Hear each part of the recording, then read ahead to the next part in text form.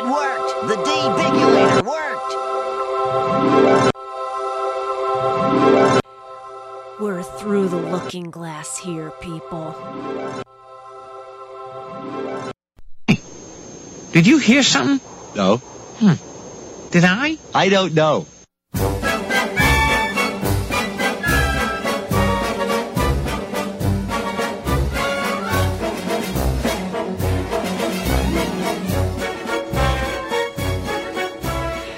I just actually watched this episode that It's a Mad, Mad, Mad, Mad World Simpsons theme is from, which is the cat burglar one, but that's not which one I'm going to talk about. I am going to talk about episode 69. Lisa's First Word, written by Jeff Martin. First aired, like many things in this edition of Nazario Scenario, in 1992. It features Elizabeth Taylor as the voice of Maggie saying just one word at the end of a string of running gags about Bart and Lisa not showing Homer any respect and not calling him Dad and calling him Homer instead.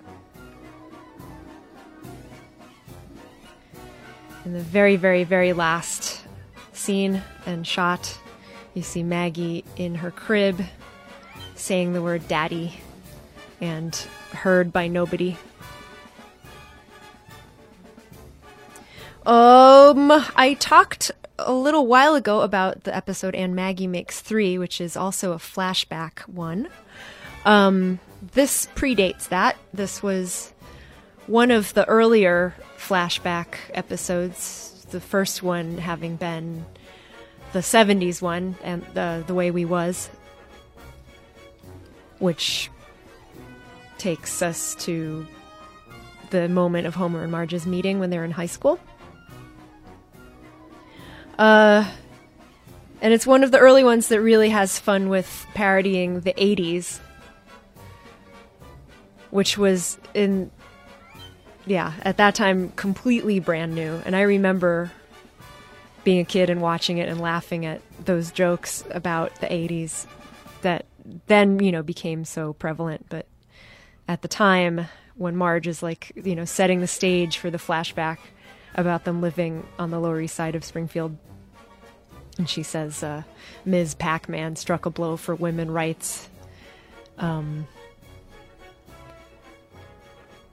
I think she says, and a young Joe Piscopo taught us all to laugh, or something like that.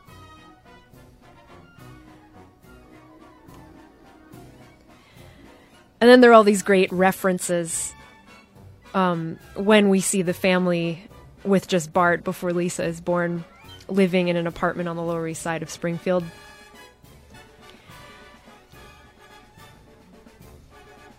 Instead of it being, like the New York City Lower East Side of the turn of the century.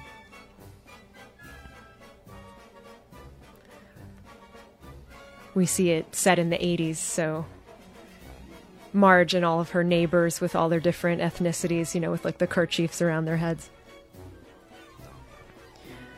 are all gossiping about the final episode of MASH, and the little kids in the neighborhood are like, hey, want to play stickball? And then they go to the arcade and play a game called stickball in the video arcade. My favorite of those jokes is at the very beginning, there's a street vendor going, Chipwich for sale!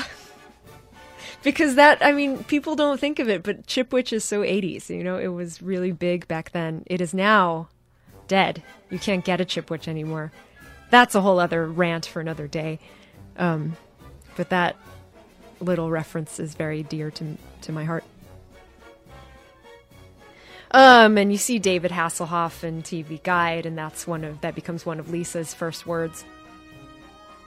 The episode was publicized very heavily as being the one where Maggie finally talks and says a word, but people did not know what it was going to be. And it, of course, was a big deal that Elizabeth Taylor came in to record just one line, one word.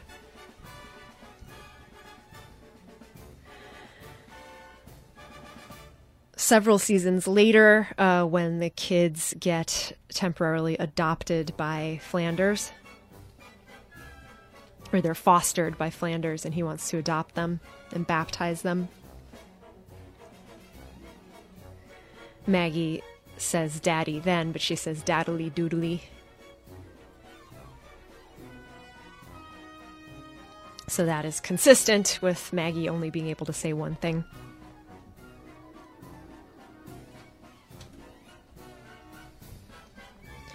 Bart throughout the episode is a little kid. He's, not 10, he's 2.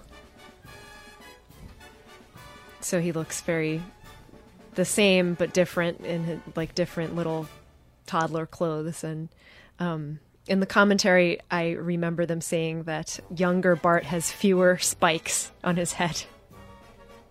And the younger he is, the fewer spikes he has.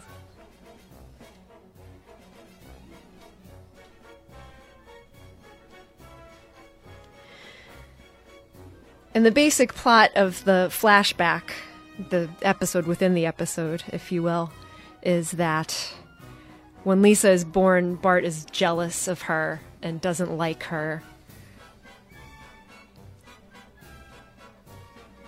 because the baby is cute and he's suddenly not cute anymore.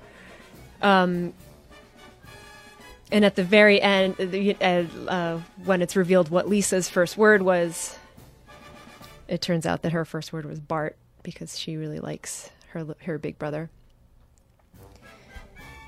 And that makes him like her and be proud. So, very sweet. Another instance of The Simpsons being sweet enough to cause a little pang of sentimentality and it making me mad because The Simpsons is not supposed to be doing such a thing. In the news this week, the cable channel FXX unveiling their amazing plan to be showing Simpsons 24 hours a day.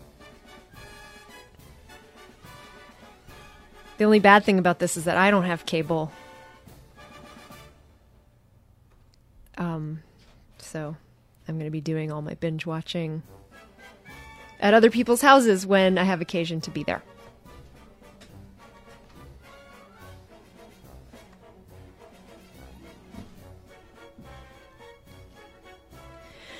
Another 80s reference in that episode is to the 1984 Olympics with the McDonald's scratch-off games that ended up being much more advantageous to the consumer than to McDonald's because of the Soviets not being there.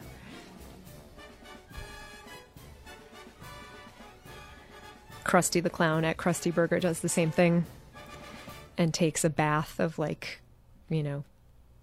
$500 million or something. $44 million, it says here.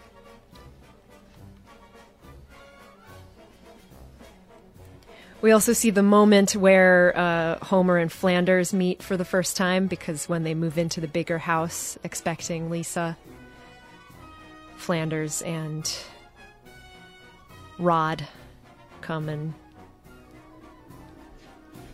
introduce themselves, and Homer immediately borrows Flanders' TV tray, which he never returns. Of course, he never returns it.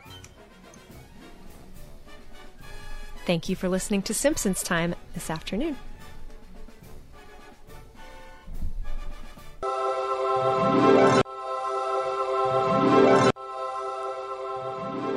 Thank you for listening to Simpsons Time through the Debigulator, a weekly podcast from WFMU. And I guess that was another time capsule, right?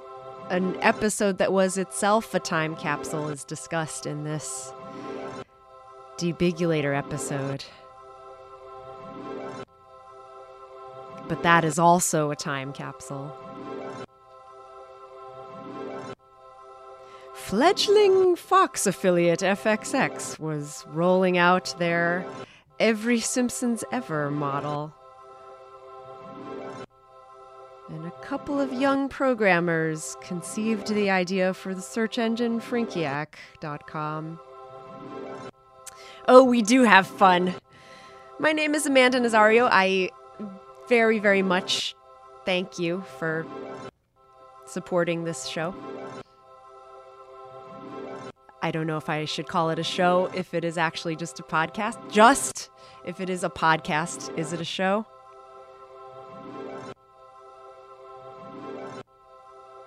Every podcast is a show, but not every show is a podcast. All right, I'm satisfied with that explanation.